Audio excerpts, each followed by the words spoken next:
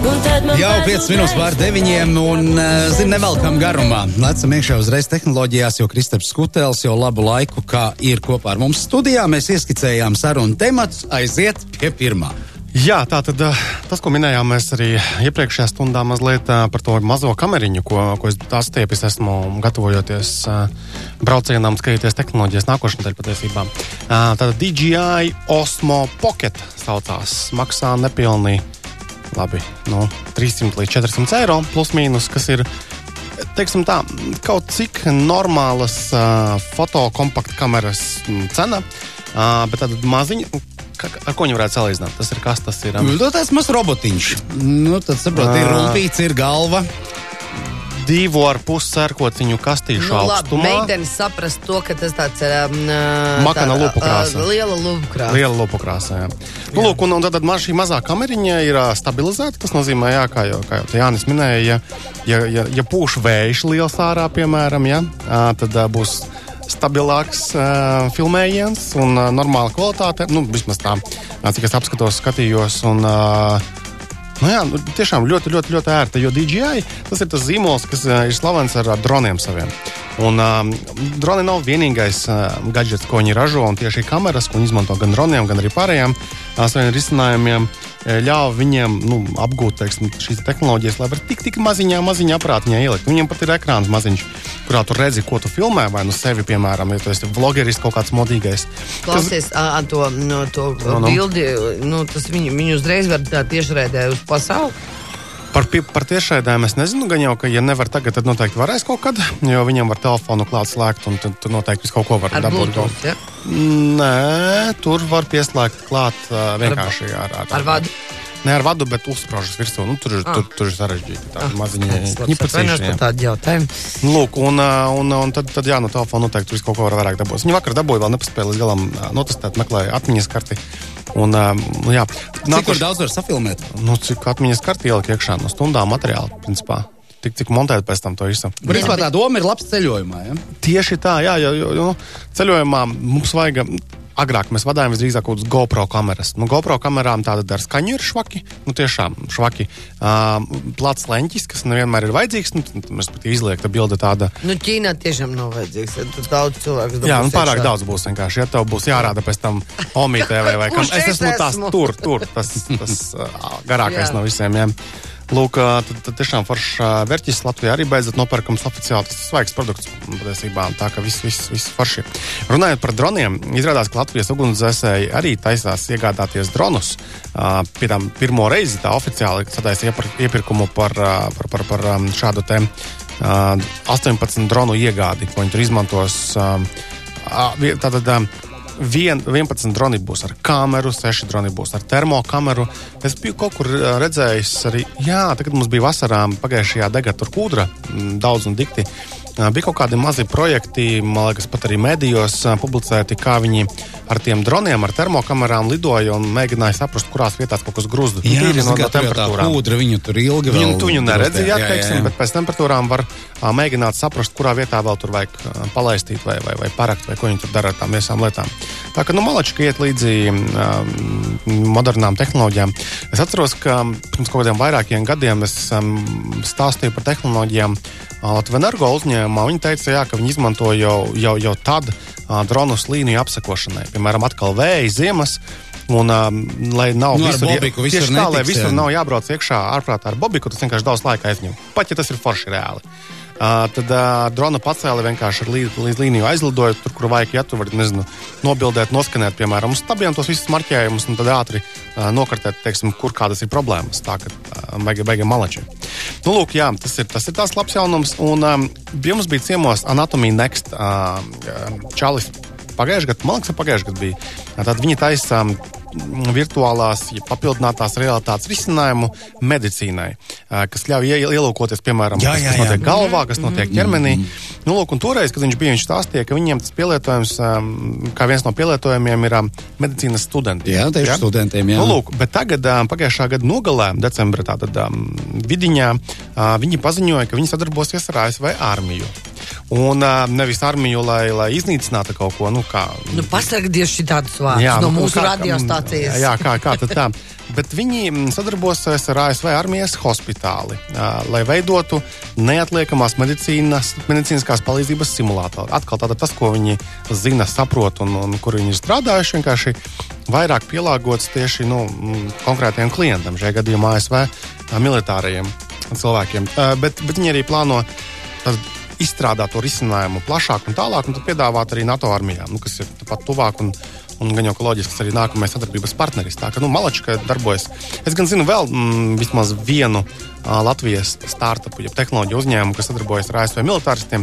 Kā mēs zinām, tur budžets ir pieklājīgs, ja? Tur budžeti ir pieklājīgi. Piemēram, tas pats Microsoft novembra beigās paziņoja, ka ir noslēdzis līgumu ar ASV armiju par nepilnu $500 miljonu, lai iegādātos tās 100,000 HoloLens brilles. Tas ir tās brilles, kurām tu redzi cauri, un plus tur tās mazas vēl ekrāniņš, kurā tu redzi kaut kādu tur, objektiņus vai ķiņķēziņus, ja? Tā kā tu redzi reālo pasauli, un tu redzi to, kas ir klāt vēl uzburts. Es arī armijā ielaužas iekšā. Patiesībā pagājušajā gadā bija vairāki tādi atsevišķi gadījumi, kad Google un citu lielo kompāniju darbinieki pilnīgi tur piketēja un atteicās strādāt, jo šīs kompānijas tur plānoja sadarboties vai ar ASV militāristiem, vai Ķīnā mēģināja, piemēram, Google iet, un tad tur taisīja petīcijas darbinieki. Tā kā redz, kā darbinieki arī, tie, kas labi savu jomu pārzina, kuriem nav jābaidās par savu darba vietu, viņi ies tālu uz priekšu, lai rūpētos par to, pie kā viņi strādā, un vai tas ir vispār labi nākotnē raugoties. Tā kā labi. Runājot vēl par lielajām kompānijām, Austrija taču izdomāja, ka vajadzētu ieviest papildus nodokļus šīm lielajām kompānijām, Facebookam, Google un tādām kompānijām, jo, teiksim, Eiropas Savienībā tā problēma ir tāda, ka, lielie giganti parasti maksā nodokļus tajā valstī, kur tas ir mazāki šie nodokļi, un tipiski īrija man nāk prātā. Te gan nesen daža laba milzīga kompānija atrāvās arī diezgan lielus sodus par šo praksi. Iedomājies, tev ir, teiksim, īrija pret to pašu Austriju vai Franciju, tur tas nodokļi varētu būt pat uz pusi lielāki. Protams, ka Francija jau no šī gada sākuma ieviesa tātad nodokļu pieaugumu šīm tehnoloģiju gigantiem, un arī Austrija seko vienkārši, lai lāpītu tālāk savu budžetu. Bet man liekas, tas ir diezgan tādu, ka ja jūs pie mums piedāvājat savus pakalpojumus, tieši tā. Vienalga, kur jūs bāzējaties uz papīriem. Jā, jo it kā jau tehniski legāli tas ir, ka tu Eiropas Savienībā vari maksāt tos nodokļus, kur ir mazāki tie pašajā īrijā, bet, atkal no otras puses raugoties, iet garām valsts kasei, atsevišķo šo te valstu, kur ir augstāki nodokļi, diezgan lielas naudas summas. Jo tehnoloģija kompānijas jau arī nav muļķi, protams, ka viņi lētāk tur arī darbosies. Tā ka tas, manuprāt, arī šis ir viena no tādām lietām, kas šogad noteikti atbalstosies vēl arī citās Eiropas Savienības valstīs. Var jau būt arī, kad beidzot mums valdība būs arī šeit apķersies.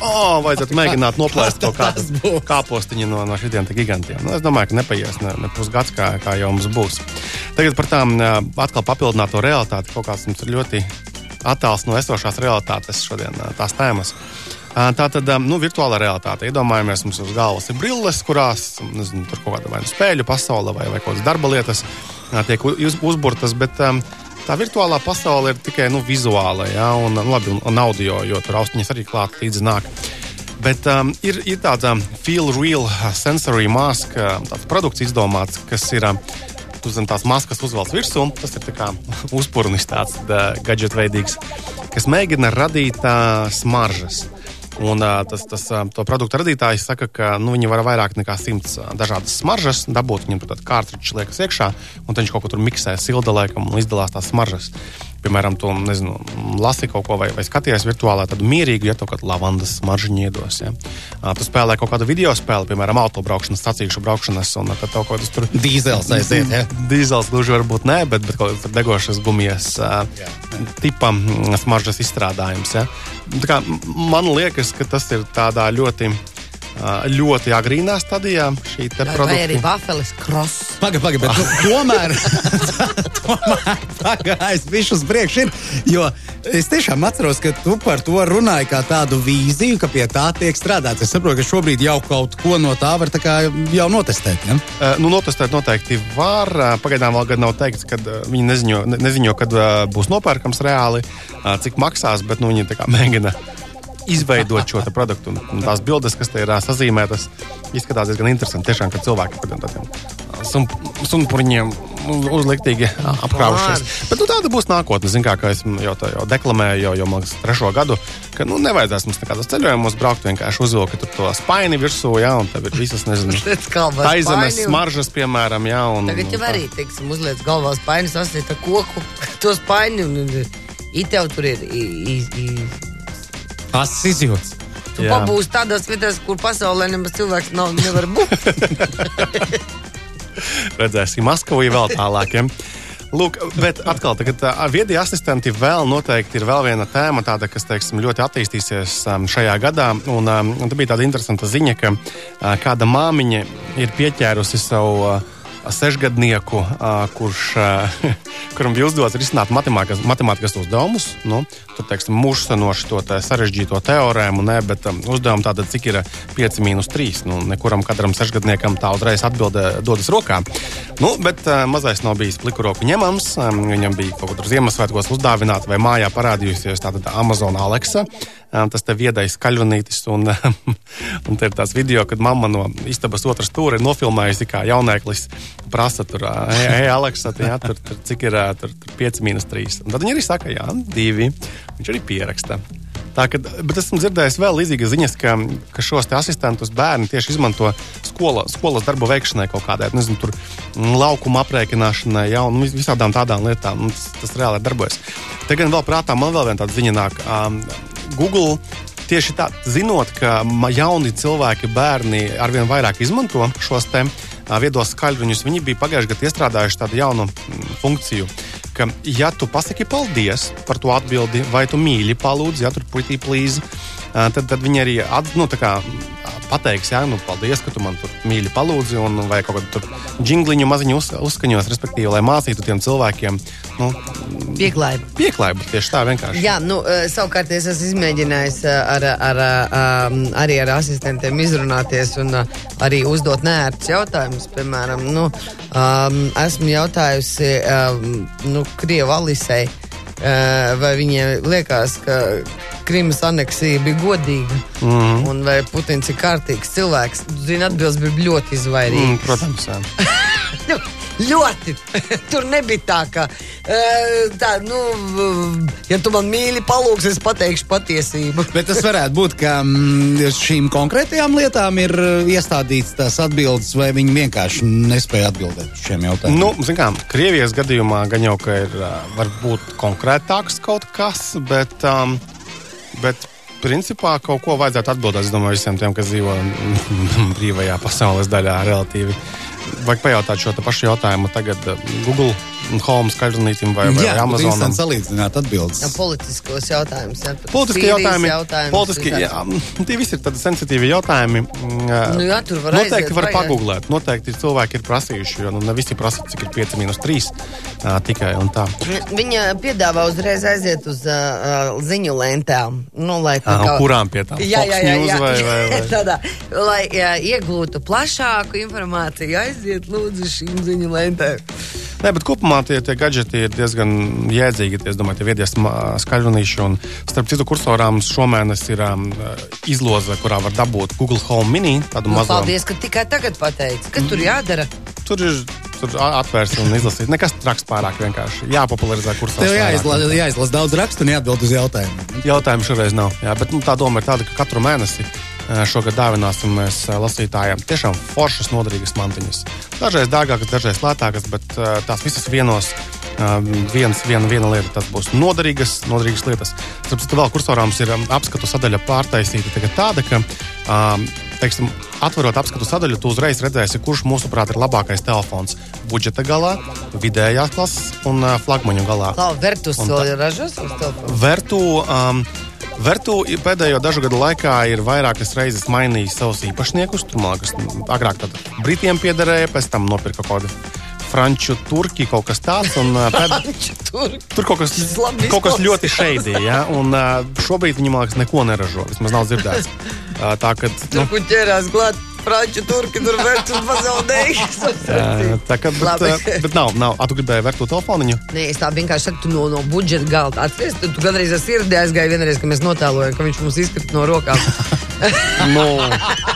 Es sapratu, tas bija dārgākais dēlots, kāds vēl kad vienas mūsu studijā. Kas tur pazaudēja vienu akmentiņu. Mums tur bija salīdzinājums, ka tas telefons maksā kā daži dzīvokļi Ludzā. Pagad, tu vēl pieminēji iPhone'iem krities. Jā. Tātad, tuvojoties janvāra beigām, kad Apple izziņos pēdējos finanšu datus, viņi jau laicīgi pasaka, ka zēni un meitenes nebūs. Bet tas stāsts ir tāds, pagājušā gada nogalē Apple pateica, ka viss vairāk mēs neizziņosim pārdoto iPhone skaitu, kas daļā mēdīju, protams, bija Apple tātad tur sabijušies kaut ko, bet no otras puses neviens konkurences plēlam arī neizziņo pārdoto ierīču skaitu, tāpēc Apple vienkārši bija atšķirīgs tādā ziņā. Bet skaidrs, ka tas iPhone'us vairāk, tad pārdošanas pieaugums vairāk nav novērojams, un Apple vadītājs Tims Kuks to skaidroja ar dažām lietām. Pirmkārt, telefoni ir tik labi, ka viņas nav jāmaina katru otro gadu. Apple un iPhone gadījumā, lieto. Tā kā nav tur nekādu problēmu. Un Trumps Ķīna tarifi. Trumps-Ķīna tarifi. Tieši tā, jo Ķīna ir lielākais tirgus pasaulē. Ne tikai uz iPhone'iem, tur tad būs baigā ķēdes reakcija, ne? Tie, kas grib strādāt uz Ķīnas tirgu, no amerikāņu kompānijām, jo, protams, tur trakies. Kamēr mēs vēl varam pagūt pastāst, kāpēc trenkās Latvijas internet televīzijas? Tātad no šī gada tāda Nacionālā elektronisko plašsaziņas līdzekļu padome stiprinās cīņu pret nelegālajiem TV pakalpojumu sniedzējiem internetā. Tie ir tie retranslācijas visādas tur sportā varianti, un vēl visu konkuls kaut kādu pieslēdz interneta televīziju. Tāds, vai tu savu... Mājaslapas, kurās tu vari skatīties visādas, man liekas, prātā man nāk sporta spēles, visi skatās, brieža cīņa, futboli. Te man jāizstāsta epizode. Tu domā, tie, kur ieraksta meklētājā atrod kaut kādu straumēšanas vietni, kaut kuru mēģina šūtīgā kvalitātē kaut ko skatīties, tādu variet? Jā, līdzīgi tas ir tā kā azartspēles nelicenzētās arī Latvijā nav pieejamas. Tur totalizatoram vispārējais cīņa pret to tika aizsākta pirms dažiem gadiem, un ar kaut kādiem mainīgiem panākumiem tas arī darbojas, un tagad vienkārši ķeras klāt arī nelegālo TV. Labi, un lapām. Ķīniešu jakas skolnieku? Jā, ķīniešu jakas, tātad Ķīnā vienmēr visu kaut ko jaunu interesantu izdomā, tad viņi ir skolās dažās noteiktās izlēmuši dot jaciņas skolēniem, tās zaļās spīdīgās, lai nekur viņi nepazūd, un tur viņi iebūvēta čipi kaut kādi, un pēc kuriem viņi seko vienkārši, kur tas bērns ir skolā, nav skolā, kurās viņš klasēs, vai viņš apmeklē stundas, neapmeklē stundas. Bet tas, man liekas, ir tik... Šito te man nokancelē. Nē, tad jau viss, nākamais solis vienkārši šujam zem ādas čipu. Pagaid, starp citu, es lasīju, Zviedrijā ir vien vairāk cilvēki to čipu zem ādas šauj iekšā. Tas vēl nav tik plaši izplatīts, bet tas noteikti ir krietni ērtāk. Tas, man liekas, noteikti ērtāk. Ganam pulku saskaitīt. Mēs varētu kādreiz dabūt kādu... Ganam ir saskaitīt vieglāk, tas ir čipēts. Tur jau pa temperatūru nav jāmēr, tā izlec automātiski. Jo man liekas, es zinu vienu vismaz cilvēku Latvijā, kas ir kaut ko tādu jau es nezinu, vai viņam tagad tas čips ir, un vai tas cilvēks vēl kaut ko dara apkārt, bet bija, man liekas, tāds stāsts, ka viņš bija mēģinājis kaut ko ieimplantēt sev. Lai būtu ērtāk atvērt durvis, lai nav tur veselu raidījumu vērts stāsts. Es domāju, nekavēsimies tur atlikušajās sekundēs pie tā. Krista, paldies par pirmo raidījumu šajā gadā. Ņemiet par labu. Ņemam par labu, un kā gadu iesāks tā turpinās. Ziņa bija daudz laika, pietrūk ļoti labi. Jā. Tas nozīmē, ka būs arī nākamajos raidījumos. Un nākošu nedēļu tātad esmu Las Vegasā, kur es skatos tehnoloģiju tiešām aktualitātes, tās tendences, par kurām mēs runāsim visu gadu atlikušo, un tad aiznākamajā reizē es atbraucu un stāstu, ko es tur labu redzēju un ko es tur darīju. Tad nākamajā reizē tu atbrauc, un es tev uzspēlēju Viva Las Vegas. Viva Las Vegas, jā. Paldies. Atā. Atā.